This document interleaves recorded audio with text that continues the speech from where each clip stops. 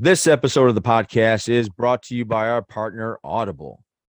Yes, it is. So we are partnered with Audible. That means that if you are looking just to check it out, you don't want to put your card in and just take the dive, you can get 30 days for free on us. If you go to audibletrial.com/JATG or click the link down below, you'll be taken there. You can sign up for 30 days for free and just test it out. Like there's a lot of stuff on there that you can get for free, a lot of Audible exclusives. But what I really like about Audible is that out of the hundreds and thousands of audiobooks that they have, if you decide to purchase something, that is yours forever. Like if you decide not to carry on your subscription or you want to take a break or whatever it is, you can always go back and listen to that book whenever you want through the app on the internet. Doesn't matter because it's yours. So once again, you can get that for 30 days for free on us if you go to audibletrial.com/JATG.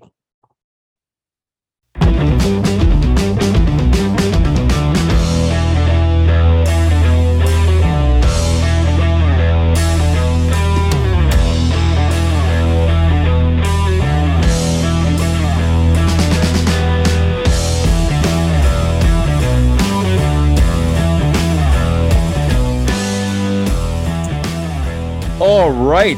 If the streaming gods are blessing us today, we are live right now, Johnny and the Greg, and I am so excited because we have a guest. Greg, who we have here? We do have a guest. I was very excited. So this is Daphne. So Daphne and I used to teach together. It's been 7 years since I left the classroom. And so John and I were talking about topics for this week. And we got to the point where we were just looking at like what's going on in education. And I was like, I bet I could get a couple teachers to come on. So reached out to Daphne. She said yes. Thank you very much, Daphne, and welcome to the show. Thank you very much. We do have another guest that's pending. I guess there may be some inclement weather that might be keeping her. So if she shows up, we will let her in and just jump into the conversation from there. Before we get started, I do want to make a statement that Daphne is here as all of her opinions are her own and do not necessarily meet the public view or whatever of her district. Where are you at right now anyway? I don't even know. I'm in South Milwaukee. She's in South Milwaukee. So South Milwaukee, if you are listening, South Milwaukee School District, Daphne's here as like a person of her own, not a representative of your school district at all. So if you don't like what she says, you can piss off. So anyway, yeah, that felt good. So yeah, we're gonna talk about. Yeah, I do have some pent up rage from my time in education. John's heard most of it. So, so the first thing we wanted to kind of jump into is looking at the school shootings that are happening all over the country right now. And to this point, I did look up a little bit of data. Mass shootings, and by definition, a mass shooting is 4 or more victims in a shooting. There have been more mass shootings than there have been days of the year so far. Yeah. So I don't even know. That was shocking when you said that to me. I actually didn't believe it. I had to look it up for myself. I was like, there's no way. Now, the only thing I did not understand is that USA or world? Oh, it's definitely USA. Just us. US just us. School shootings don't happen. That is anywhere else. Unbelievable, really. So that, and that's where we say this is a uniquely American problem, and a lot of people get bent out of shape about that, but it's true. Like mass shootings don't happen anywhere else. So I am going to bring Daphne here, I swear, after I do this full setup. So mass shootings aren't new to the US. They, like, when I was in college is when Columbine happened, and that kind of seemed to kick it all off. It's not that they didn't happen before, but they definitely weren't that high in number. And so we've got a whole generation of kids now, and a generation of people, like if it's an adult attacking a school, usually that adult was also raised in that environment of where school shootings are a thing. What is happening in the classrooms now and like training for you guys? Has it changed? Do you feel like it's gotten better? And do you feel like it's making a difference? Well, so I started teaching in 2005. Mhm. And in my first school district, we did not do any school shooter, active intruder drills or anything. Yeah. I taught in a town where there was a nuclear power plant, and we did a meltdown drill once. Okay. So I was like, okay. Was it duck and cover, or was it something different? No, we like left the building and got on buses and drove away. It's like a Oh, whole wow. Oh, wow. Okay. coordinated- Yeah. I didn't know they did that. Better. Right. I was like, well, okay.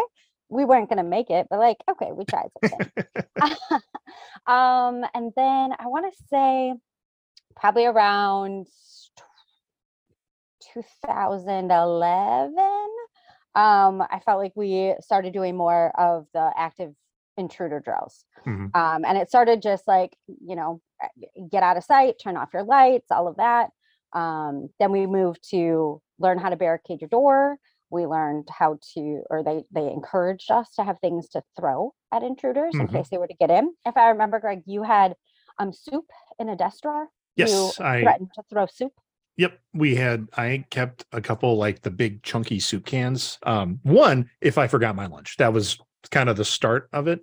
But then I usually kept about 3 or 4 in there, because if an intruder broke through the door, the last thing, I mean, and I had some athletes in some of the classrooms that I taught in, and the last thing a active shooter wants is like an all-state fast pitch coming at his head with a Campbell soup can. So that was part of the strategy. I picked that up from an elementary school teacher who had 40 cans in her room and made it so like overkill. Seemed like overkill, but she's like, they're little kids, and if they're just chucking cans left and right, it would cause enough of a distraction that maybe an adult could get in there and do something. What do you have? So textbooks, I don't keep soup. Oh, you're like Jason Bourne. Okay, Yeah. cool. So pretty much I have like all my college textbooks on a big bookshelf in the back of my room, and it's kind of where my door is. And so we always talk about like, okay, we could stand these tables up because I have like 2-person tables. We stand those up. If somebody got in, we're just going to start chucking books. Like that's our option. And like, I have to have this conversation with 14, 15, 16, 17-year-olds every year, Mhm. when we have the drill. And we have a couple classrooms in our school that are mostly windows. And this last fall, actually, we had a situation. Our school went on lockdown. It was not a drill. And I was in one of those windowed classrooms, and I had a girl in tears. Like, I don't know what to do. There's nowhere for me to Mhm. go. And I was like, yep, you're right. I don't know what I'm supposed to do with you. And we have all these like codes that they're supposed to say to release us. And part of me thinks like, okay, we're preparing. But part of me thinks the number of these school shootings that are perpetrated by students, they know what we're doing. Mhm. We've telegraphed the plan. So it feels a little odd because it's not like a fire. Like you do a fire drill, the fire doesn't know that that's your drill, right? Like it can't outsmart you. Right. Like we've been through layers of trainings where it's like, oh, if the fire alarm gets pulled, this lockdown trumps the fire alarm. Mhm. Because it could be a fire alarm to drag you outside. Yeah, right. Like that's all the stuff that goes through your head. And it's a lot. And now I have my own kids. I have a 7th grader and a 4th grader. And when they started school, I was like, oh, okay, we're doing this right away at 4. Mhm. At 4K, they're learning this. Yeah. How do you feel when you nowadays, how it's so prevalent? It seems like, God, what is it? 130 mass shootings to 92 days so far. That's unless something changed since Friday, which it could have. Yes. That was the number I sent you. Yeah. Okay. How do you feel when you first wanted to become a teacher? You knew you weren't going into essentially a dangerous situation, and now you guys are targets. Like schools are targets now. So how has that affected your mindset in terms of are you hyper aware now? Are you a little stressed out every day going to work?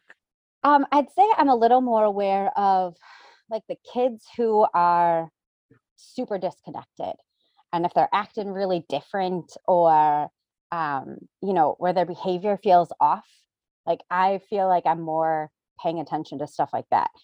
So I'm a high school math teacher, and like thinking about people's like feelings and how they might, be behaving in a certain day is not usually my norm. I'm not thinking about anybody's feelings or emotions ever. Because you got to Not keep really. them test scores up, right? I mean, that's Right. really. It's just like not my personality either.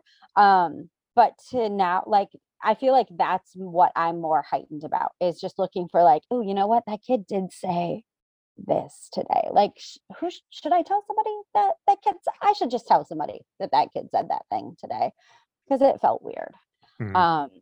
Every time it comes up, anytime that there might be a student alluding to wanting to hurt someone, having a weapon, having access to a weapon, like, I forget it. I'm just going to tell the counselor and the social worker and all the administrators and get as many people on that email chain as I can, rather than, waiting on it. I feel like, so Greg, you said you were in college when Columbine happened. I was a high schooler.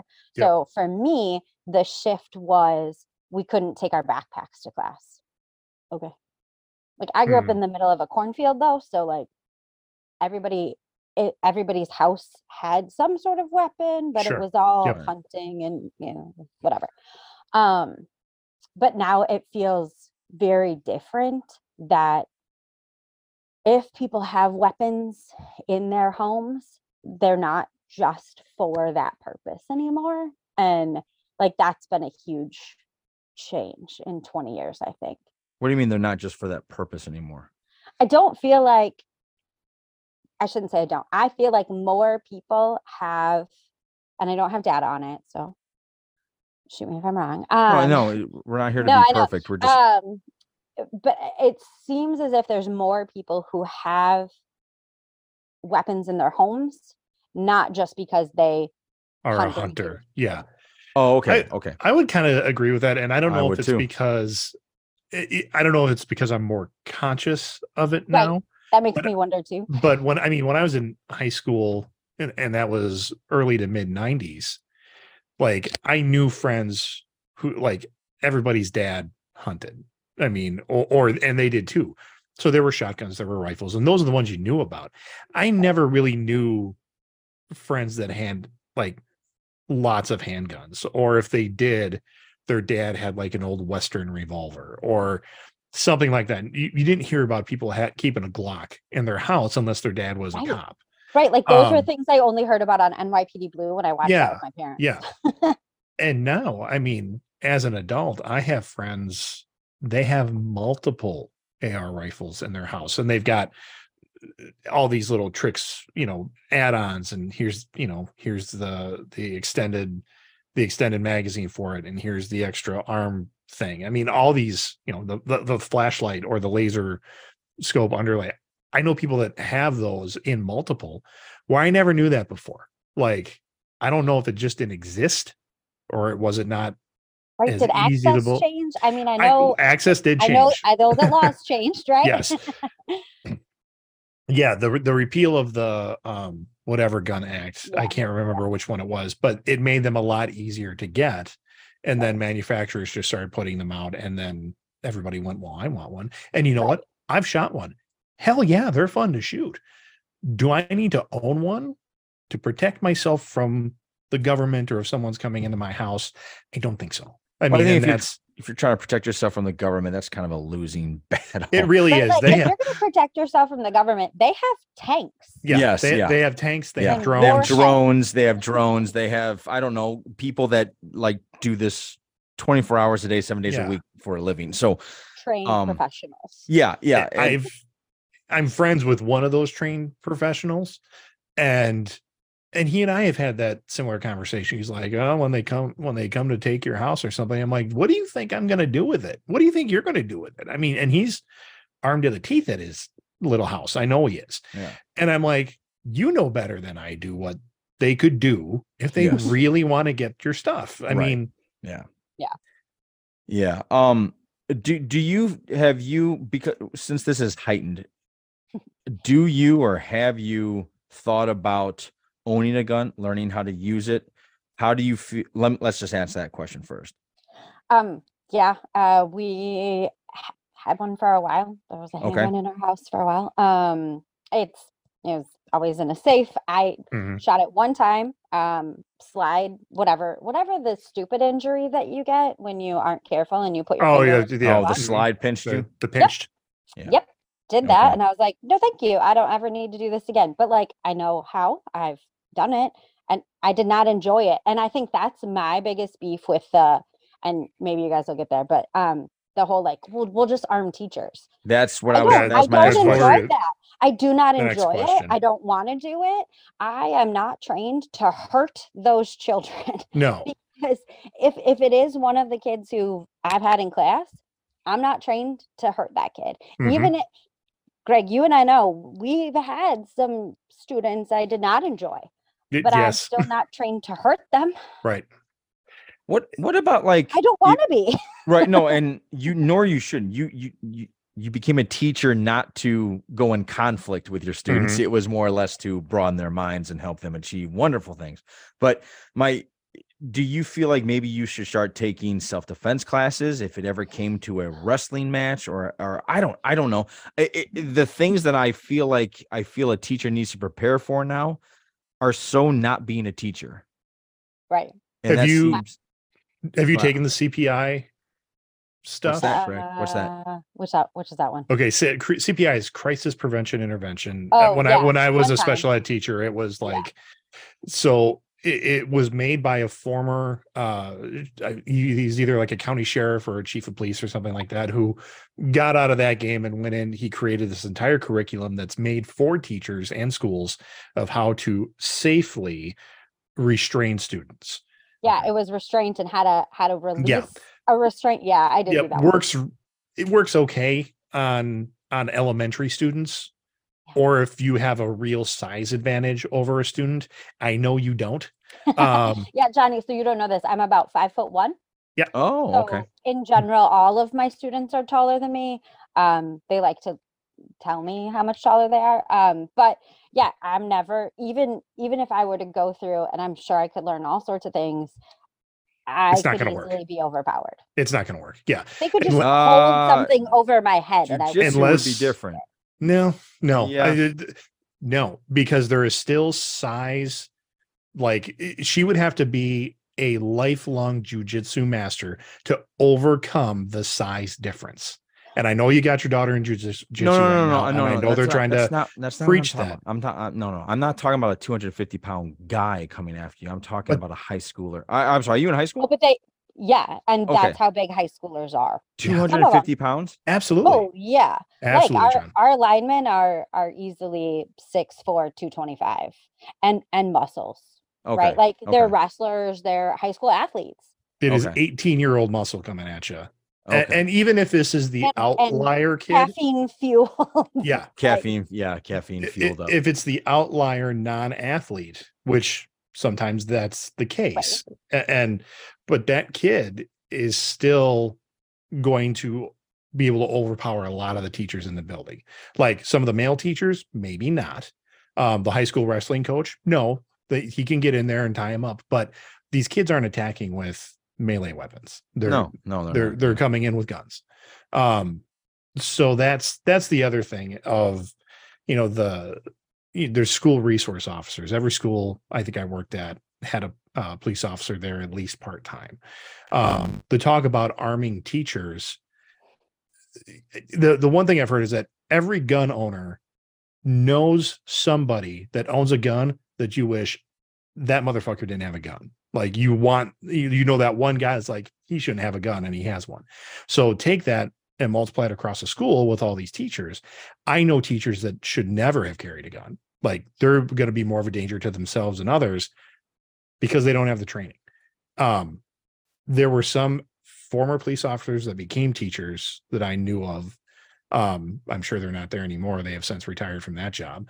Or former military guys that became teachers who so that's maybe one extra gun in the building. And if you're lucky enough to be in the same hallway when it happens, they're going to have to abandon their class to run to wherever the danger is, you're still going to lose a bunch of kids. Like that negates the good guy with a gun argument for me, is that for the good guy with a gun to get there, there's still going to be at least 4 casualties. Yeah.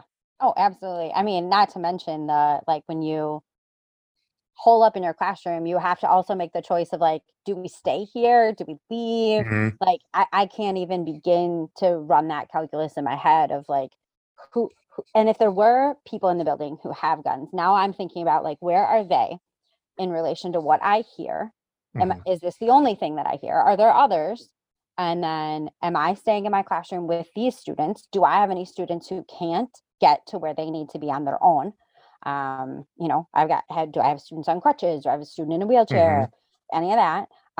Do I have a student having like a full blown meltdown? Do I have an autistic kid who, is not capable of kind of processing what's going on in this moment? Yeah.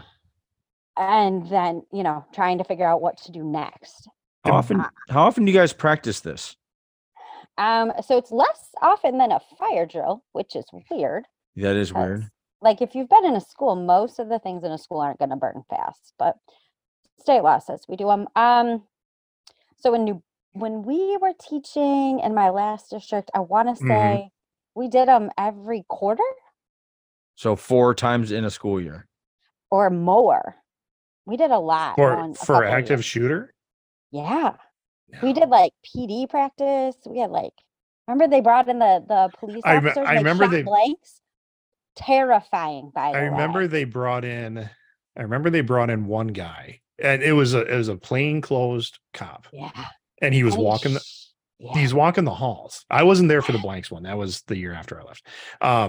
It was not cool. But he was walking the halls and just waiting to see if anybody would stop him and say, "Excuse me, sir," because he didn't have a guest pass on or anything like that. We were supposed to approach a stranger. Yeah. Because he didn't have a pass. Like he didn't get it was a dude. I mean, guy in his late 20s, early 30s, wearing a baseball cap and an overstuffed jacket, just walking up and down the halls. And I remember they watched him on the school cameras walk around. He went into the library and walked around, poked his head in some classrooms, and then left. And not one teacher stopped him. Nobody had stopped him and said, "Excuse me, sir, are you where you need to be?" And then, in all fairness to all of us who were doing our jobs that day, we were making copies. We had 5 minutes between classes to get to where we were supposed to be. I don't have time to confront a stranger. Do most schools, and when you guys were there, did they have a security person? They have a police liaison officer who did not walk the halls. I see. He had an office off the main office, and he just sat there. Well, he didn't just sit there. I'm not going to throw that guy under the bus or that woman under the bus. When they were there, they were actively dealing with other issues. Okay. Their door was closed most of the time because they, had to search a locker, or there was a fight, or, there was some kind of social media post with 2 students, bickering or nipping at each other, that he had to bring them in and be like, "What's going on? Is this going to turn violent?" So they were really busy already because honestly, doing like people would think would be a guidance counselor kind of job, but guidance counselors don't do a lot of that social emotional things in a high school. They're busy doing test scores and trying to get kids in college and scholarships and all that other stuff. So it fell to the police liaison to kind of do this kind of social emotional piece.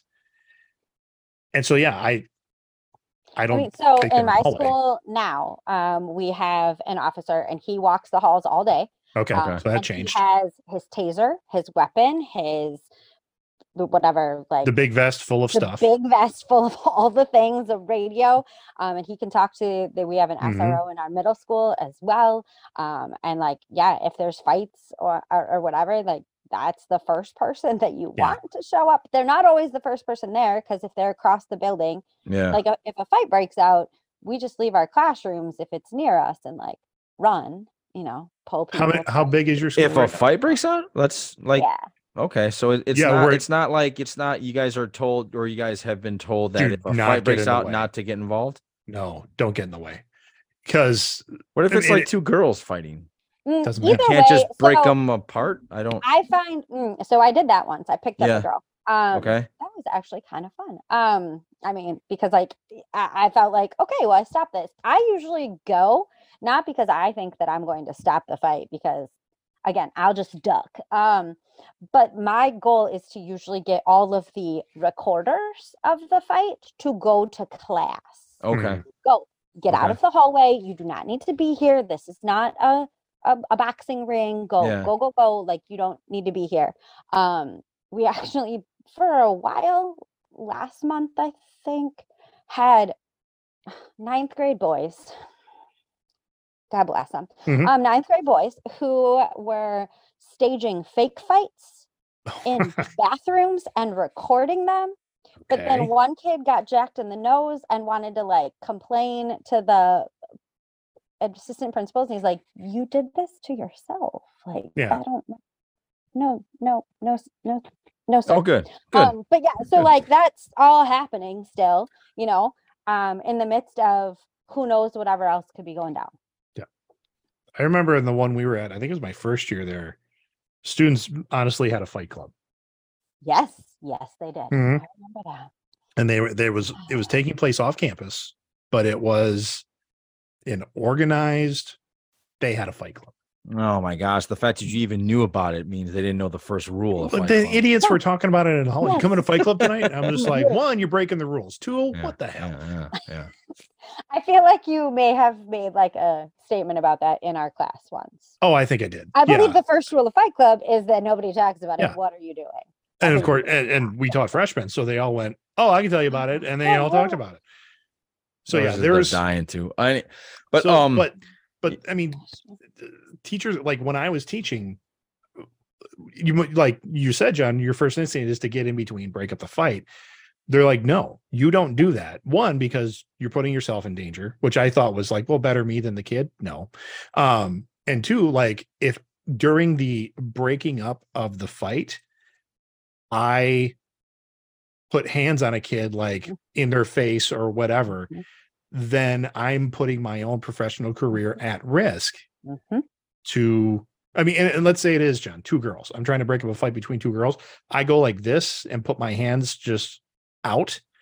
Somebody runs into my hand. I'm in trouble. If you get my meaning. I know I totally get your meaning. I'm flabbergasted that we've gotten this stupid.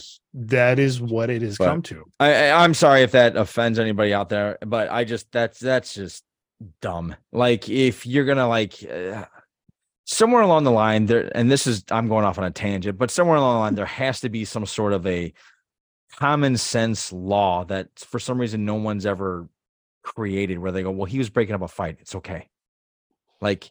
Anyway, let's stick to topic. Well, you're talking about common sense, which is going to bring us to the next point. Because what you're talking about is like there should be that common sense where people go, we're just going to let teachers be teachers. They went to college for this. Some of them went to a lot of college for this. And so they should know what they're doing. But in some states, they've taken some of that power away from the teachers and they said, the books that you have in your classroom are no longer valid. We don't agree with those books. So they're going to ban them. When you say we don't agree, when I say it's the parents, it's the grand we. I see. Okay. Which maybe it's 5 parents that are trying to represent the whole, but it's a group of parents that have lobbied politicians, and now the politicians are involved. And they say, we're going to take away your ability to bring books into your classroom. The great state of Florida, they now have to register all of their books, any book that you have in your classroom, along with any kind of visual. So like a poster or something you have hanging on your wall. So Daphne, I'm sure you have on your wall somewhere formulas, mathematical formulas that are there. In Florida, math teachers have to take a picture, fill out a form, send that to the state so the state can approve that poster as appropriate for a classroom. I have so many questions about that. Number one, who has the time in the state Department of Education to take care of that? We can barely get our freaking licenses updated on the years that they're due. But I digress. The lack of trust in the Yep. fact that like I went to college, I have a degree in mathematics, I know what I'm doing is shockingly low in some area, like very low. Like, oh, are you sure? Yeah, I've been doing this for a while. Mhm. Also, like I took algebra in 1996, so I'm pretty confident I can teach it still. Mhm. Thanks for asking. Um, but yeah, the books stresses me out a little bit because I have younger kids. Like I just ask them what they're reading. Mhm. What are you reading? Oh, let me see that book if I have questions. That's like it's simple. Um, yeah. Some of What the what are those Florida John. what are also the books that banned they're all their reading? math textbooks, so I got a lot of questions about Florida. Their books. Oh, don't we all have questions about Florida? Yeah. Great So sorry. vacation spots, but Yeah, I was gonna say man, the only questions I ask about Florida is where's the beach. But Yeah, that's fair. I'm sorry, Johnny. What did you say? no, what books were they reading? So my kids, in general, can read whatever they want. Oh, That so is Greg, are you talking about just people, just teachers teaching bringing a book? so John, do you remember the book To Kill a Mockingbird? Yes, Okay, so you remember the content of that book. yes, I do. Okay, so that is one of the books that they're saying can no longer be taught because it touches on topics that make people feel uncomfortable. Ah, isn't that the Like, point of learning? which is the point of the book. Yeah. Okay. yeah, I mean that is the Cognitive point. dissonance. I took a whole class about it. Yeah, But like, God forbid, we allow people to experience that. Like, but that's where you learn. That's where you Right. learn. When you put yourself in an uncomfortable situation. So we're nerfing the hell out of our kids. yeah, So absolutely. that They don't want their thinking challenged at all because it makes them feel uncomfortable. But that's what it's supposed to be. You're supposed to start to think about these things. so yeah, so And this they is why want to we take have away that. anxiety in 20-year-olds. Yeah. Because they have no idea how to do it. Well, they get to haven't- they yeah. get to the real world, or they get to a college that is not banning books and they're Right. forced to read things and they go, what? How interracial relationships? What is this about? I never learned about this in high school. Yeah. Wow, that's crazy. If any, I know we have a whole 3 people watching us right now. If you guys are interested in making any comments right now, or if you Asking some guys, questions. ask some Yeah. questions, let us know. We will certainly answer them with 2 ex-teachers or one current teacher, one ex-teacher. Yeah. I'm just here Traitor. because I look pretty. So I went corporate. Yeah. yeah. Anyway, yeah, so that seems so Nazi-ish. So if I like, Yes. let me add just a little bit. So Florida also challenged like a ton of math textbooks because it talked about like SEL topics, so social emotional learning. Okay. And one of them that I looked at, because like that's my content. We don't talk about, like I said, I don't do emotions and feelings very No often. feelings in math. No. No, I believe I told our students when Greg and I were teaching together, you could ask Mr. Struley if you are having an emotional problem. That is not my jam. Um, but so one of their textbooks was like kindergarten or first grade, and it was like encouraging the teacher to ask other students how they arrived at an answer and to encourage students to listen and like understand how other people answered the question. And like this is something I do in like the first few weeks of algebra too with ninth graders. Is like, how do you multiply numbers in your head? How do you add numbers in your head? Because the process in everyone's head is a little different. And so it's kind of cool to hear like, oh, I do it by grouping this way, or I do it by multiplying these first, whatever. And Florida got real upset that they were asked to like understand other people's perspectives. Mhm. Oh my God. And I was like, but I need them to understand other people's perspectives, because the alternative is, if there's, this is the way I solve this problem. If I've got, Joe in the back of the room who did it another way, without the understanding that other people might solve this a different way, that kid's just going to go, that's stupid, I did it this way. no, but it's not stupid. It's just another strategy that doesn't. Yeah, We arrive at different answers or at the same answer in different ways all the time. all the time. Yeah. And I do want to point out, because we are picking on Florida a little bit because they are the easiest, most vocal target. This is happening everywhere. So like the math question of like, the big, why did they change math? They didn't change math. They just kind of are explaining it a little bit differently than the way you learned it, because it's going to make more sense later on. And they don't want to hear that. So these arguments and pushback is happening in the upper Midwest. So like I said, we're picking on Florida, but it's not just Florida. Yes, math didn't change. Yeah. For the 3 people who are listening, math never changed. We just let people go in whatever direction they want to go, as long as it's mathematically sound. So I always ask kids if it's math legal. And I was outside of that because I'm not a math teacher, and I never claimed to be. So when we taught together, it was interesting because I was almost like the voice of the people in that respect. When these kids would come in, or their parents would come in and be like, why is this different? I said, I asked the same question, and I was able to explain, okay, so here's what we teach in freshman year, and it's changed. Yes, we're not doing, whatever skill set the same way we did in the 90s, because what we found out is when they get to trigonometry, do you want your kid to take trigonometry? Yeah, I want my kid to take trigonometry. Okay. When they get there, it's going to help them that we taught it like this here. When they get to trig, it's going to make trig easier. Do you want to make trig easier? Yeah, that makes sense. And then they went away. But some people didn't want to hear that, or some people aren't getting that and internalizing that message. And so they just think we changed math. Well, it's skill transfer, right? Like I want them to have skills that will transfer to the next class or this or whatever. And instead of teaching it all in like separate silos. Like what we got, John, when you and I were struggling through math. Yes. Yeah, we don't need to go through what I went through. It was nice. Oh, by the way, Daphne, when I was telling you all my college math horror stories, John was right there with me. Right there. Like right we there. were. Okay. What's ridiculous, and I'm going to go off on a little side story here, is one time Greg and I had to actually teach the class, and we had no idea what was going on. That was terrible. Yes. Our professor just didn't show up. And when I say didn't show up, when I say didn't show up, this was like the 4th time she didn't show up. Right. Oh my. Yeah, it was and the day that we taught, she was there, and there was a student who honestly was having a meltdown, like an issue. Mm-hmm. Yeah. So when you're the only teacher in the room, usually you like somehow get the student out of the room or something like that. But you don't leave the room and then never come back.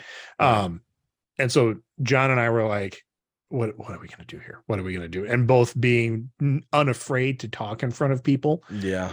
We stood up and we went, let's go over the homework. Let's figure number this 1, out. and we wrote it on the board. What'd y'all get? I got this. Did anybody else get anything different? Yeah. Okay, let's figure it out. Yeah. And it was a nightmare. Yeah, it was a nightmare.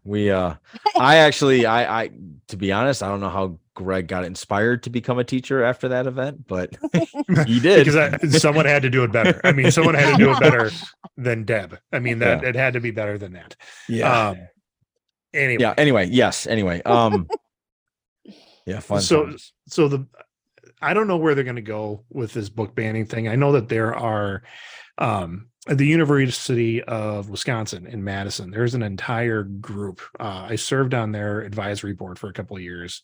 The CCBC, it's like the Collective Children's Book Center, I think it was called, and their specialty is in what's called a book challenge. So if any parent comes in and says, we don't want this book taught because it goes against, my morality or whatever it is, schools or anybody, public libraries can use them too. They can go to the CCBC and say, we have a book challenge. What do you have? And then they use the power of the University of Wisconsin and their research abilities to go out and find all of the book challenges on that particular title, and then come back and say, here's all the research that's been done around that, and try to the counter arguments to that parent's objection. And that was cool to be able to sit on that board awesome. and be able to see that. And maybe I'm just throwing in common sense and nobody has an actual answer for this, but why can't you tell a parent, hey, this makes you uncomfortable because I don't know, it upsets you in some way. Why can't you just parent and work through that with your child? So I will say, like, I'm friends with a bunch of English teachers, and I will Okay. say that this comes up a lot more for them. And they've shifted from everyone must read To Kill a Mockingbird Right. to we're gonna learn about this topic, and it might be I have no idea. I know like in like eighth grade they did the Holocaust or Sure. whatever. Okay. Yeah. So then there was like 4 books that they could choose from, and they're like different levels, like reading levels, right? Because you got some kids who are super strong readers, and some who struggle more. But that also opened up the door for if a parent is like, this this book is it's too graphic, and like some kids it's traumatic for whatever reason they may have experienced something. Having an alternative is good. I'm not opposed to having the alternative. And so it opens the door for the teachers to have that like ready-made alternative. It's the like, I don't want my kid to read this, so none of you should read this. Yeah. That's where I like really struggle as a parent, as a teacher. Like, your choice for your family shouldn't be dictating the choice for Correct. every Oh, family. absolutely. Yeah. And so like Absolutely. that's mind blowing to me. And there, Yes. even just to have a copy of a book in a library, that's what gets me. If you don't want it, like you said, kids have more choice with reading than they ever did. I mean, we're going to do a topic. Here's the list of books you can choose from. I think that's great because for all the educational reasons that is a sound practice. But just having the book in the library sitting on the shelf and a parent goes sideways and now the librarian has to register every book in the library because they had one copy of something, that I Right, think one is copy that like may have fit some theme, or it may yeah. address I mean, I know this is going to be a shock to everyone, but high schoolers, some of them have sex. Well, okay, see, I knew it. And so like Not Timmy. Mine. no, never. But the fact that there are books in the library that include characters who are considering that choice and thinking about the options and what does that mean and how does that impact me and like what is the fallout if I choose yes or choose no or whatever. That's super important. Yeah. Well, isn't that what Degrassi Junior High is all about? Yeah, that wouldn't make it in today's schools. Yeah, no kidding. Not a chance. Yeah, no, you're absolutely right. Like it's like we're trying to shelter them from the real world, and it's like when they actually have that life experience in front of them, and they have nothing to go on because they've been bubbled or nerfed. Yeah, that's a danger. It's going to be. I'm interested to hear because I've got a daughter going to college next year. Like, what's that? But I know. What the stories that she's going to come back with of maybe someone who now where she's going to school. I don't know if there'll be that many sheltered people, but there's going to be some. There's always going to be some. Like, how are they going to handle that? Like, what's it look like for an 18, 19-year-old in 2023, 2024 to be exposed to the real world and those real world topics, Consequences. And what consequences as well, but everything from just choice, like having choice to read what they want, go where they want, no one's going to be kicking them out of bed to get to class. I mean, having that kind of life along with, hey, you're surrounded by people that are not from your culture, or you're going to go to a party and you may see a same-sex couple that you've never seen them out in public before. Like, how are they going to handle that? And I'm interested to see what she comes back with. Like, there's going to be lots of conversations when she comes home for Christmas break, just being like, what'd you see? How'd you handle it? What'd your friends do? Who's the weirdest? No, I'm just kidding. Yeah. I would it's going to be weird. She's going to college in Madison, so she's going to see some weird shit. I mean, that's just what's going to happen. That's awesome. I would think it'd be the same thing as us. It's going to be a lot of the same thing as us, but you and I knew about it. We know a lot of people who didn't get up and go to class, ended up failing out their first year, drank away the first half of freshman year. Or our first time we ever saw 2 gay guys holding hands walking down the street. I mean, that's all happened to us, where at first we're like, okay, I've never actually seen it live. Okay. Wow, it's not that big of a deal. Okay. Right. Well, and I've said this on the show before. I didn't have my first conversation with an African American until my freshman year of college. Yeah. We did just fine. Yeah, I did okay. Okay, next topic, moving on from banning of books. We kind of touched on a little bit government oversight. Now, what's the state of Wisconsin doing right now? Because I'm a little bit out of that. Are they digging in their heels on some of the oversight? I mean, hang on, let's talk about oversight for the people that don't know what's going on. What is oversight? Okay. What do you so that idea that like I said, you've got professional educators, right? Mm-hmm. People that have bachelor's, master's degrees, PhDs, sometimes multiple of each, that they are experts on how to educate the children in a specific age group on a specific topic. Okay. But then you have politicians coming in who have never spent a day in the classroom, who have never taken one education class, or if they were a teacher, they weren't a teacher for very long because they moved into politics. Okay. And they're going to make the choices or the decisions on what can and should be taught. And they're superseding the experts in the field. Like, would you go to a nuclear physicist? Wow, that would really piss me off. Yeah. Would you go to a nuclear physicist and then say, you know what? I have a bachelor's degree and I have a law degree. I've got it's all back to I went to a Holiday Inn. Yeah, I went to Harvard Law. Yeah. This is how you're going to run your nuclear plant. Yeah.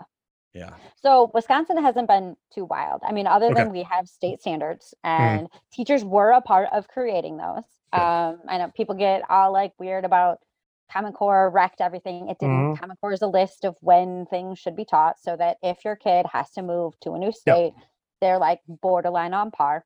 I don't know if you were still there, Greg. We had a student, I think it was my last year there, so it must have been after you, who like moved from Alabama, and he was a junior in 9th grade algebra. He had never seen math with a letter in it before. No.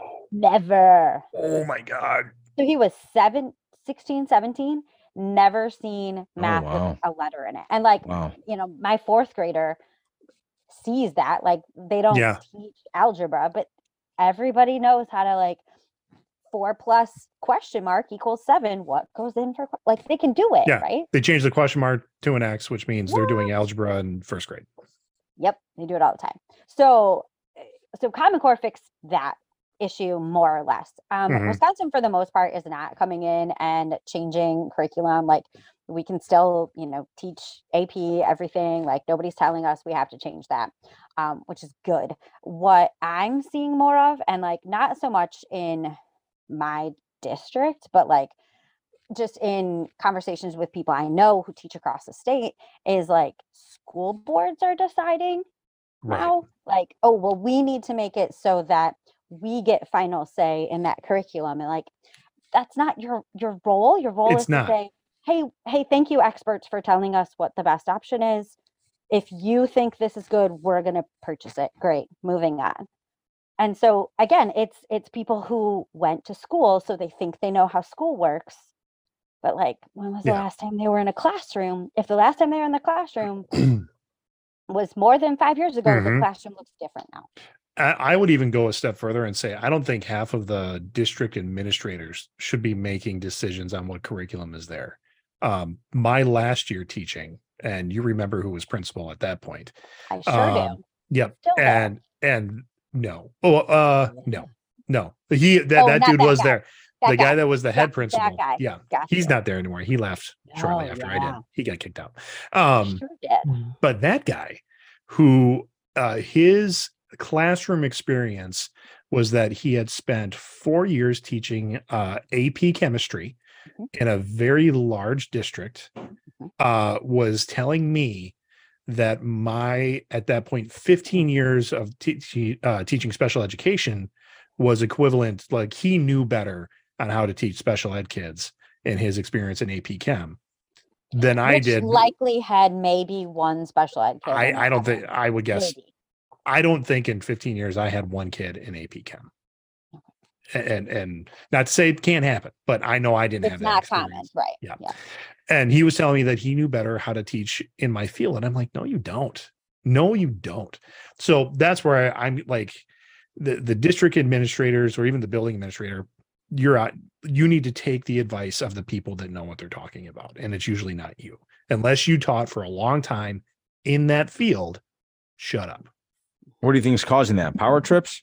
A little bit of power trips. I mean, a lot of it comes down to, even with curriculums, it's like budgeting, which It's So it's budgeting. money. It's also, I think now it's coming from like outside pressure. Like Yeah. they're trying to make it so that we don't, at the teachers, the front line or whatever, isn't getting the complaints from parents saying like, oh, well, I don't want them learning how to do this or that or whatever.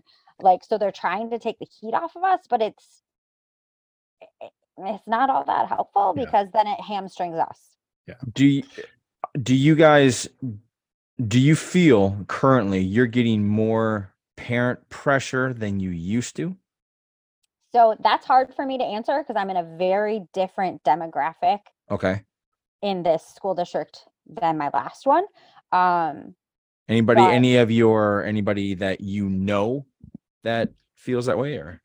um, there is a small pocket of very loud dissenters or whatever who are frustrated with everything. And so if you don't do the things the way that they expect you to do them, they're going to make sure that you hear about it, your superior hears about it, everyone all the way up the line. They probably do the same thing at Starbucks. Yeah. Oh, yeah, absolutely. Yeah. Okay. So yeah, it just like trickles down. It is a strange animal to know that every person you're talking to has attended school and therefore thinks they know what school looks like. But very few of them have been or have lived with teachers to know what that looks like. So I used to get emails of like, hey, why haven't you put in my son's algebra test? He took it at 2:30 and it's 6:00. I'm home with my family. I'm not doing that right now. Oh, I expect that turnaround. Like, I don't know why you would expect that. It's very strange.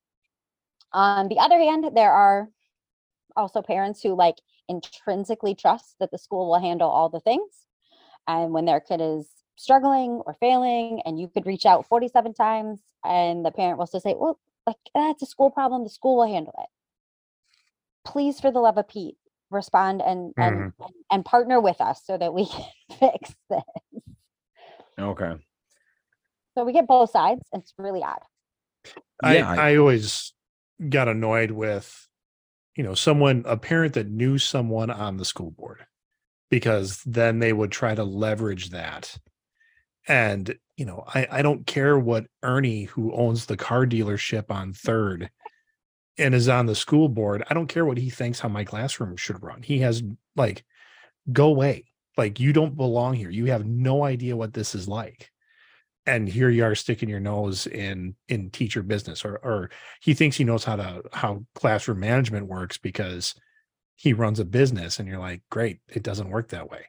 Right. Because Yeah.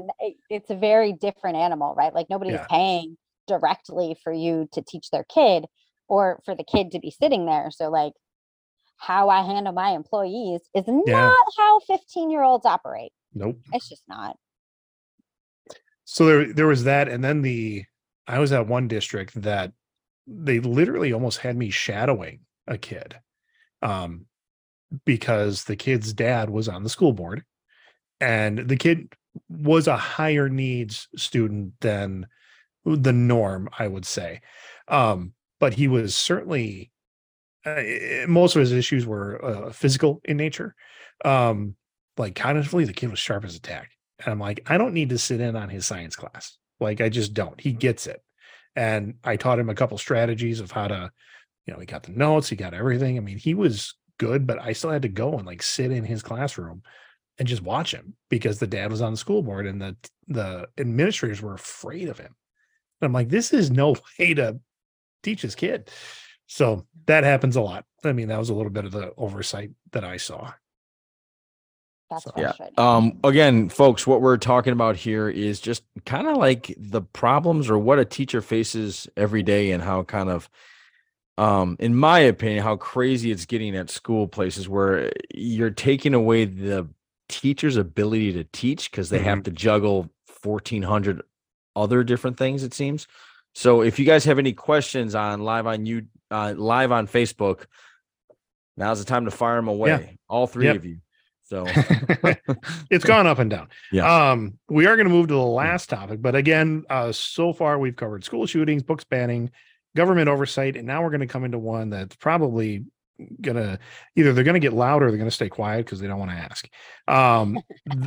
There are so many issues surrounding diversity, inclusion, and then I kind of looped into there the LBGTQ plus, because that is one of those hot topics out there of like, how do we handle these kids in our school district? And even the story, and I don't know if you heard this over by you, but I heard it.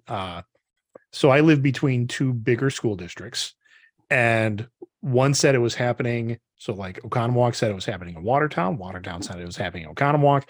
That they had heard that there were literally litter boxes kept in the classroom for students that wanted to identify as a cat.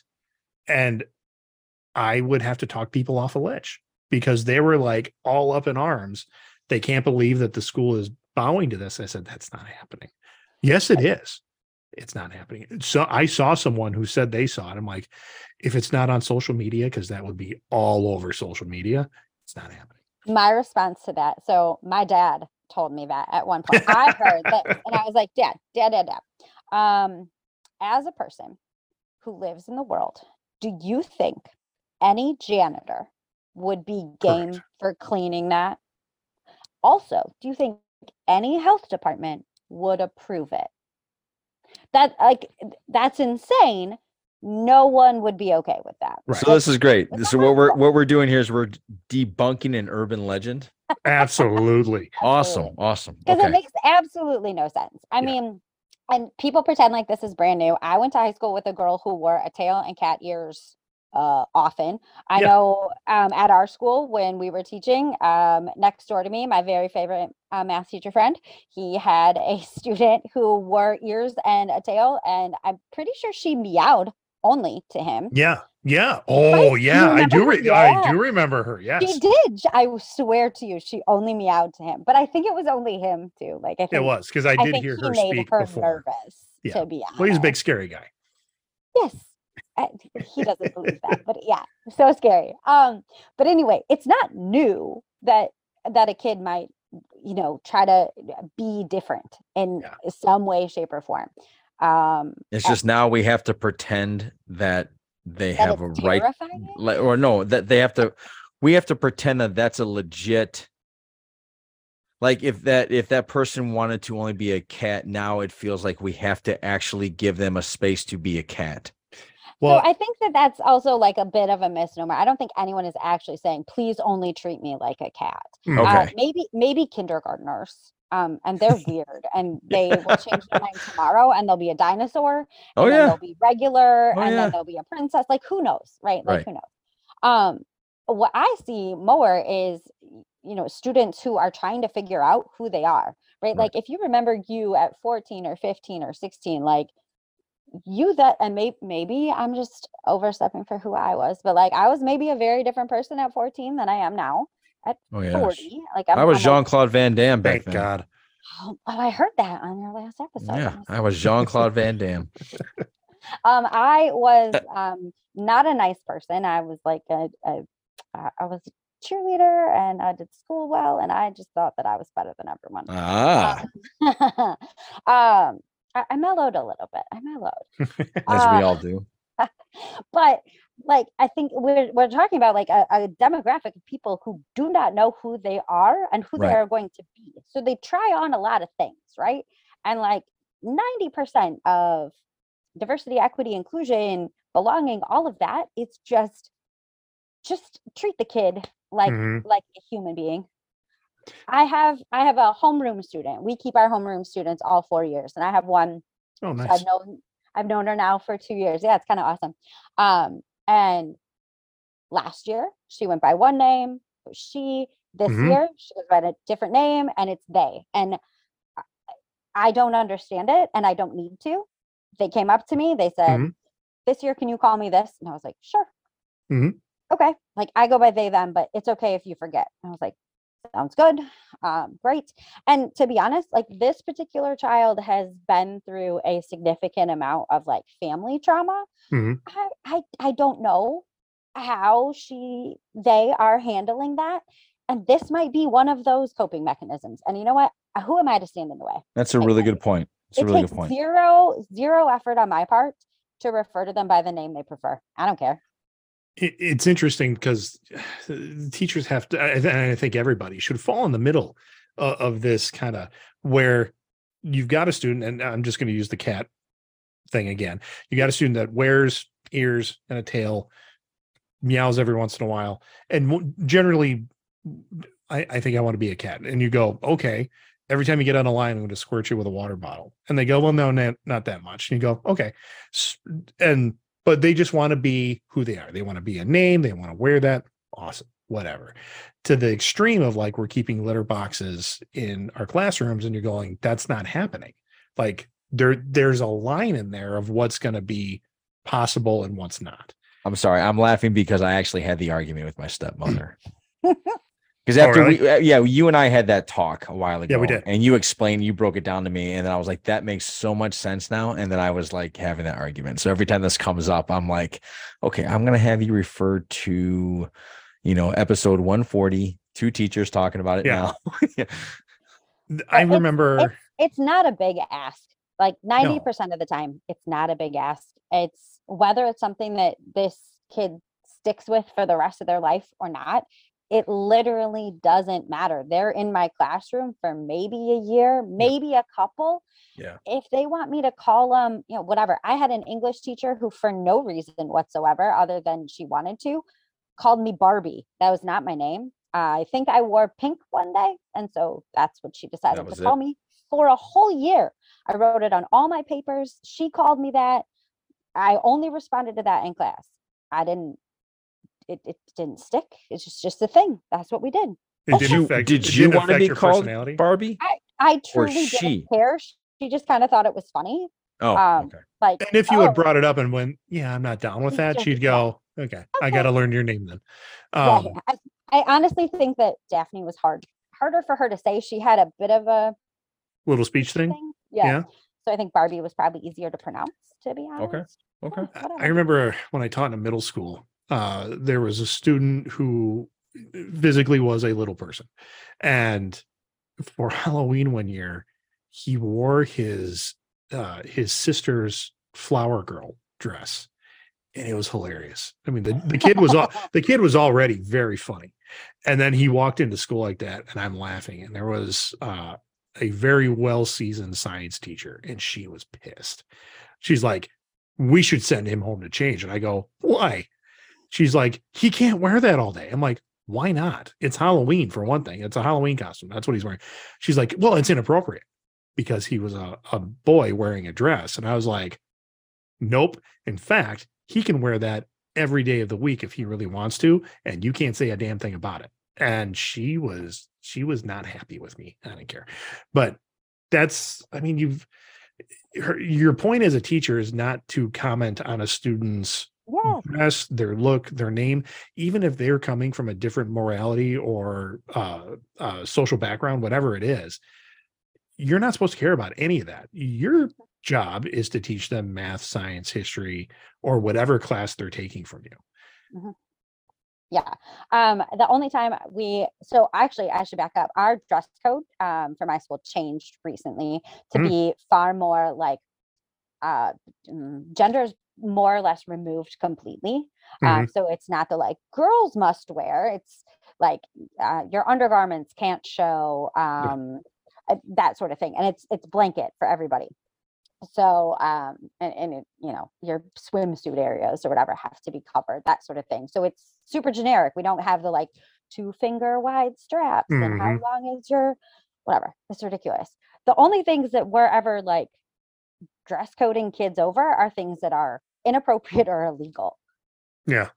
Like if I've got a kid with, weed leaves on their shirt or something. Okay, well, you can't wear that to school. I don't care that your Mhm. mom bought it for you. You can't wear it to school. I try not to get too stressed out when kids have stuff written on their arms. I mean, I did have to call home for a girl who had, and I will explain it the best way I could, an active um, penis drawn on her back. And I was like, Oh, nope, no, no, we're you not can say having. hard on this podcast. It's fine. It was coming. We'll just say Oh, wow. Oh, wow. In what direction? I'm just kidding. over her shoulder. Was it like No, on I the was like, shoulder and Or what? was it like No, head on side? Neck wow. on? no, So she what no. had like So I had to like call a home backlit and dress or something? yeah, like so she was wearing like a tank top and someone probably, one of Oh, her just friends drew it on during there. one of her Oh, Oh, tests drew okay. it. wow. And Oh, Wow. I thought you I meant it was was on like, her shirt. hey, It oh was no, artistic. literally What drawn on her body. I was like, hey, I'd do you know what's on love your back? to And she was have like, that yes. happen to our house. Like my daughter comes, I'd be like, what the hell? I never thought I'd get a call like this, Okay, but here's the best part. That Yeah. dad was like, yeah, we let her express herself Oh artistically. God. I was See, like, and I can, I mean, I explained it as best I could, Mhm. without embarrassing us all. And I was like, that's fine. That's not appropriate for school. Yeah. No, it's not. It's just Wow. not like, But sorry, and dude. then again, but there are schools that go in the other direction. I have a niece that goes to a school. They don't allow like sweatpants in the school. Yeah, I've Like heard that. it's they're like, well, children just can't learn in that relaxed environment. And I'm like, have you ever been to college? I mean, holy Yeah. shit. Right? Yeah. Like when I would roll up in What the same pajama pants 3 days in a row. exactly? I mean, I changed my shirt. Thank you. Well, you changed the one shirt, but maybe not the hoodie But that you've not been the hoodie wearing that for went a over week it. straight. I mean, yeah, I That's don't, interesting. I don't get that. I mean, and the answer is kids learn in whatever they're comfortable in. But yeah, the That's ejaculating the important penis, thing. on somebody's That shoulder, was that might too be, much. That was too yeah, much. That was too much. that's over there. But like And you said a really important word there. The kids have to be comfortable. yeah, Like they can't be terrified that the teacher's going to call them out for something. They mhm, can't be so concerned about what the people around them are thinking or doing or saying or whatever. Like I think we try really hard to make it so that kids can be functional human mhm, beings in our schools. And all of this like extra nitpicky stuff isn't really a problem yeah, for us, right? Like I don't, if that kid wants to be Sam today and Samantha tomorrow, whatever, fine. Write it on your paper, I'll figure it out. mhm. Just write your last name too, just in I case I like forget. that. Just write Like, down your code number and we're yeah. good. You're, I'll figure you're it not a out. name to me. You're a number. I like that. You got anything else, G? Not really. I think we've covered all the topics. We're about at an hour. Very sorry our other guest wasn't able to show up. So express to No, her that well, would have Hope been she's okay terrible. in terms of Yeah, yeah, he or her. I don't. she, it yeah, was a girl. Yeah. It was a girl. Hope she's traveling, like she's safe traveling. yeah. I do have a Thank question for you in terms of active shooters. Do you think there should be more training, or do you even want there to be more training throughout the year of how to do that? Because I'm very much on this opinion that you can train in a perfect scenario all the time, or you can train in like that blank thing. That sounded like a fantastic idea, because now for the first time you actually heard what it sounds like in a hallway, and it scared you. And I think that's important, because the next time it happens, you'll absolutely know what that was, and there's a less stress involved in that. Or maybe I shouldn't say that. Your stress will probably be high, because what the hell is that happening for? Yeah. So right. I would say I think that it would be the best if there was any sort of level of consistency. okay, Like I've been in 4 different high schools in my career. That's not a lot, to be honest, but the response is different in all of them, and it should be, because the buildings look different and there's different yes, rendezvous points and all of that. But the who says what and who releases this and who does that, like any sort of level of this is what a response looks like would be fantastic. And I don't know who's supposed to coordinate that. But the one thing I did like about the shooting the blanks terrifying drill was that our police department was there kind of running it and saying, this is what it would look like if you called us, we would do this, then we would do that. Like that was helpful for us. Because I don't know what door police officers have access to. Who's supposed to let them in? I don't even know. I don't know. That's Who's doing that? Okay. So you would think more training like that was helpful that day. Yeah. Terrifying, but helpful. Yeah. Something where there was and here's what the expectations would be.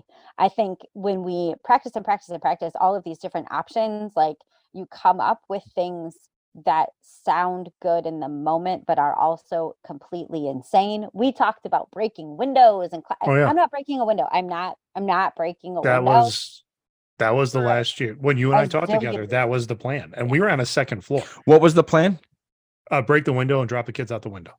Okay. Sounds and we were on a second silly floor. If you're second floor. They're looking at that. They're like, well, it's not that high. They won't die. Like that fall's not going to kill them. That was a conversation we all had. And then we were like, okay. And then we have to get a mile down the road to the rendezvous place. Yeah. Like, okay, but how many students do we have now that I can't carry a high school kid for a mile, especially if they have a broken freaking leg now? Well, obviously you need to add that into your training. And I guess I need to sandbag train. Because we had a student who, for some weird medical reason, stopped walking. Like she lost the use of her legs. And I was like, at first I thought she had just like hurt herself in like an athletic. And then she's like, no, I just woke up and I couldn't walk. Like, well, when does that go away? She's like, don't know. Oh my God. So then we had to have conversations, and I'm talking with, admin and the police. I'm like, so what happens if we've got like the fire drill or the shooter or whatever? And the common thing at that point was, you might have to leave her. What?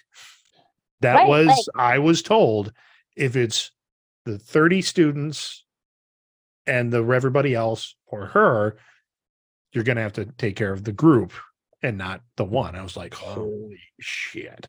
Wow. And I was like, no. That's right. But also, no, I can't do it. And I think in the end, like we want to know what the options are. I don't know that there's ever going to be you did all the things right.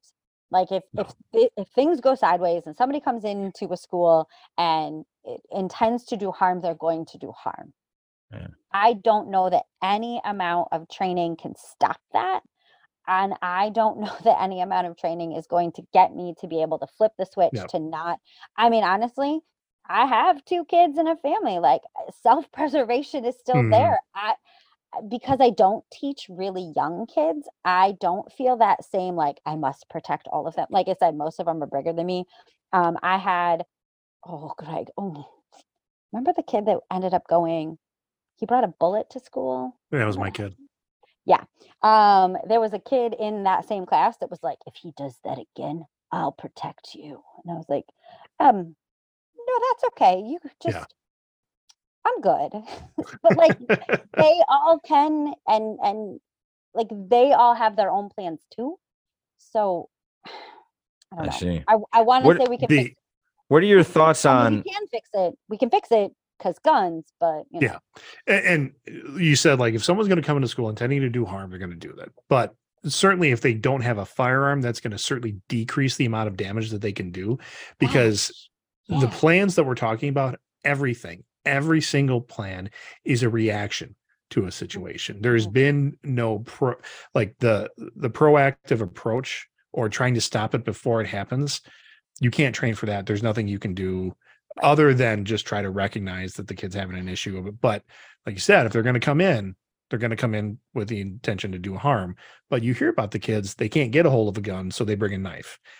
They cut some kids, maybe and stab a couple. Most of those kids live, and the The assailant is apprehended. Harmed, yes, they are apprehended, they're harmed, but they're alive. And then you can start to get them into therapy and figure out what was going through your head and start to analyze that.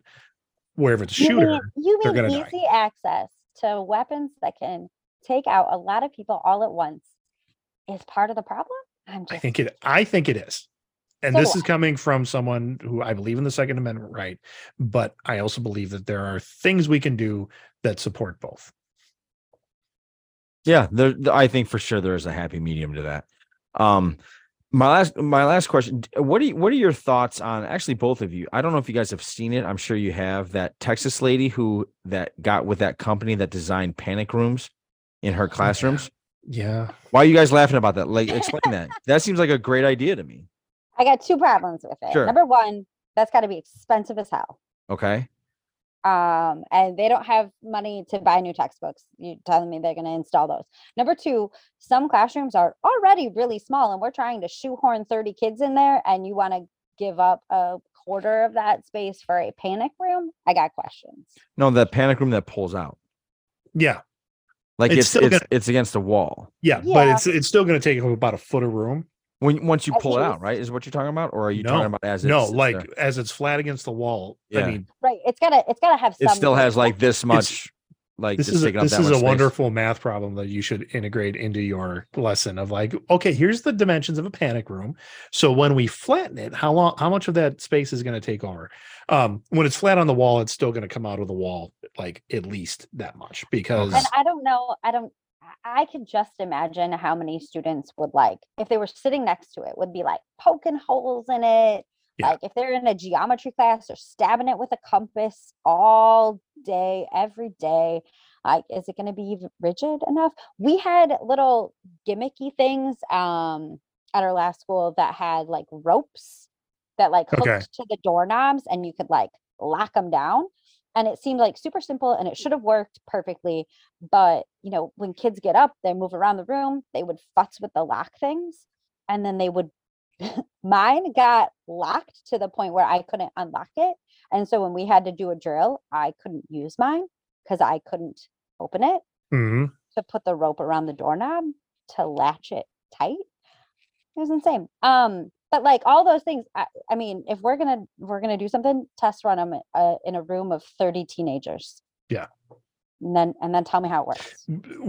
With desks that are literally from the very front of the room all the way butting up to that thing. Mm-hmm. Like when she did it, it was a big open space that she like unfolded this like. Never seen a classroom with that much space in it. Yeah, neither have I, and I've never taught in one. And not to mention that half the rooms that I taught in were former file rooms or closets.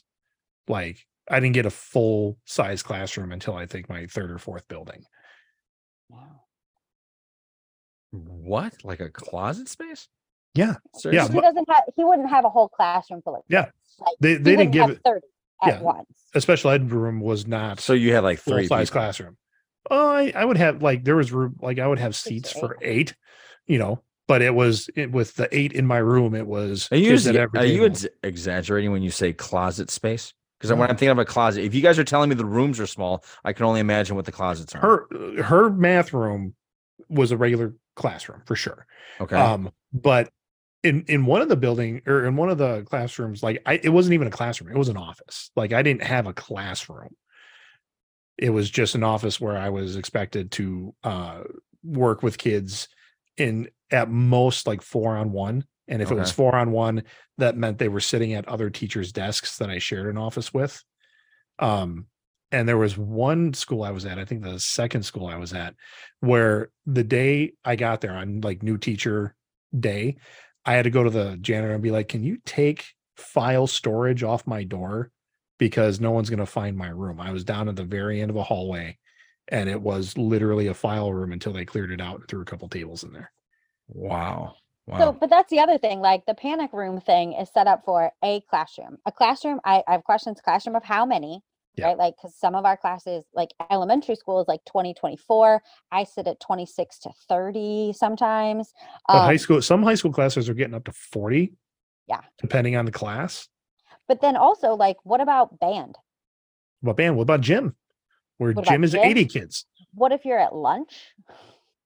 What if you're in like the library? What if you're in a special ed classroom? Like I think a lot of times people who think they know what school looks like only know what their experience in school was. Or And you guys made up a great point there with the like lunch and gyms and things like that. I think that people design just a classroom. And right, like choir's got 80 people. Where are you putting them? Yeah. And in a new school, like if you're in a district that's building a brand new school, classrooms are like the last thing that get designed. They're designing these common learning spaces where it's almost like a foyer area where you can put all these learning pods and kids can move around from station to station. Or the like collapsible walls. Like Yeah. Oh yeah. Those paper thin like, pieces of shit. Absolutely. Yes. All right. Well, you guys have given me terrible idea. You guys have definitely opened my eyes to what teachers go through. I don't know what's your rate on alcoholics? I think that I know a lot of them. Yeah. I don't know.